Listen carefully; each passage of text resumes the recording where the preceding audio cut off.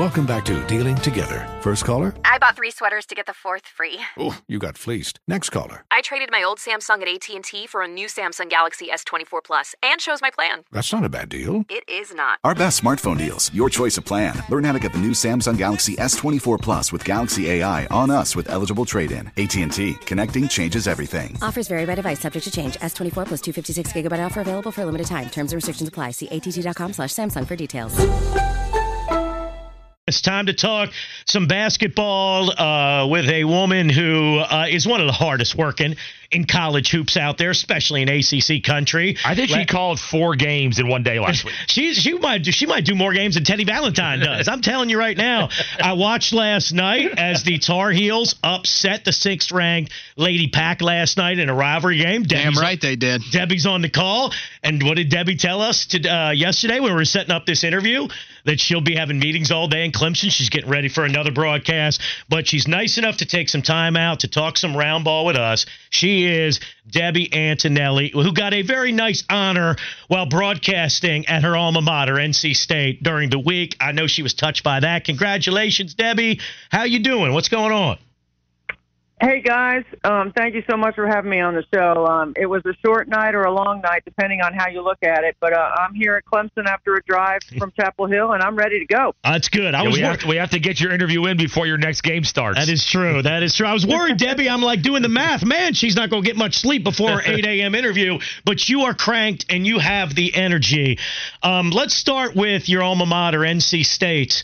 They've lost so many close games. I mean, I was saying the other day, if they went to the 5 6-point or less games they've lost in the ACC, if they just win 2 of those, they're a 10-5 team in the ACC, and I think we're feeling differently.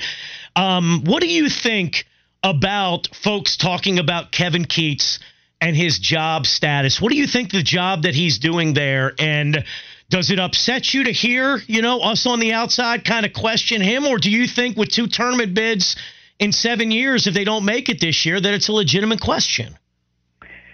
I think it's a legitimate question, but I think you got to know the man and the heart that comes with it. And the landscape of college basketball has changed significantly in those 7 years. And when you look at the transfer portal and the money that's involved, we've got free agency without a salary cap in college basketball. And I know you've heard other people say that. It is a tougher landscape to navigate. Now, I'm not making excuses for Coach Keatts, but I do know Kevin. I know the man. I know who he is. I know where he comes from. I know how hard he works. He's put his team in positions to win those games at the end. They haven't executed. Now, you're going to blame the coach for that, or you're going to blame the players? Usually we blame the coach. But I saw the other night in the game that I called against Syracuse that, they made the adjustments in the second half. They came back. They played with more energy. They came out of the locker room ready to go. They had a chance. They made 2 critical mistakes late, and it cost them the game. Now, you can say they lost the game in the first half. Chris Bell was able to shake free for 8 triples. Yeah. You usually don't see that, but, they made the adjustments in the second half. So if you know Kevin and you know the man, then you know how hard he's working, his staff as well. And it's just part of what's going on now in college basketball. He did everything right to set his team up to win. That is the voice of the legendary Debbie Antonelli on the Bodyworks Plus guest hotline. Debbie with ESPN and the ACC Network. Debbie, a couple of massive games tomorrow in the conference. UNC at Virginia. Virginia's been a house of horrors for the Heels the last decade or so. When you look at this particular Heels team, what has to happen for them matchup-wise to come out of Virginia with a win? Well, first of all, let me say something about Tony Bennett and the defense that they play. Yes, it's been a tough up and down for Tony as well. They play well one night. They don't play as well the other night. But here's the thing. You ask any coach in the league, you know the way they're going to defend. You still have to execute. Even when you go high, hard hedge, big, fat, high, hard hedge with high hands in the short roll, he's forcing you to make decisions. Now, North Carolina has decision makers and playmakers at almost every position. I am one that believes Armando Bacot has a switch. And I think in the biggest moments, he turns it on. If you've watched him all season, as I have, from the non-conference into January, I thought he took it up another level. Now we're in February. I think he's taken it up another level. He's taken some pressure off of R.J. Davis. Reese Beekman will have his hands full keeping R.J. Davis in front. That's a challenge for everybody in the league. The front line play with Jordan Minor and Buchanan, the freshman, they got to keep Baycott off the glass. And then you've got Ingram, who's been fantastic on the boards, who's been a game changer for North Carolina. If they execute, take care of the basketball, and get some points in transition, which is a backbreaker for Virginia, they will have a chance to win on the road there, and that's not an easy place to go in and win. I was just there last Saturday for the Wake Forest game. Hey, Debbie, let's talk about Wake Forest. That Joel is jumping right now. They have not lost a game at home. Duke is pretty darn hot, though, and they roll in there tomorrow. What do you think about this matchup? What are the keys, and can Wake get this one? They are now Lunardi's first team out. They are right there hanging on their way into this thing. Surely this win would put them on the right side. Can they get it? What do you think? So if you've been listening to me all year, you know I'm big on Wake. I've had a lot of confidence in what they've been able to do when they added Epton Reed and then when they added Damari Monsanto to go along with Hunter Salas and Boopie Miller in the backcourt. I mean, these guys can score. So can Duke. I don't think it's going to be a defensive effort at all. I think it's going to be an up-and-down track meet, and I think that's the kind of game that both these teams excel in. So Duke is one of the hotter teams in the country that I really think that they've been slighted a little bit. You know, after they lost to Pitt at home, don't take anything away from Pitt. They're an excellent team. I think they're a tournament team as well. Blake Henson had a big game. Duke was shorthanded, missing Jeremy Roach and Mark Mitchell. Now, this is a new Mark Mitchell that's playing, right? I mean, this is a Mark Mitchell that we hadn't seen before. Being able to play his role at a high level and being able to score, I didn't think he was going to be able to put 20 points on the board for Duke ever. Yeah. But he's been able to do that, and this is going to be a really fun one to watch. This is a great game for the fans.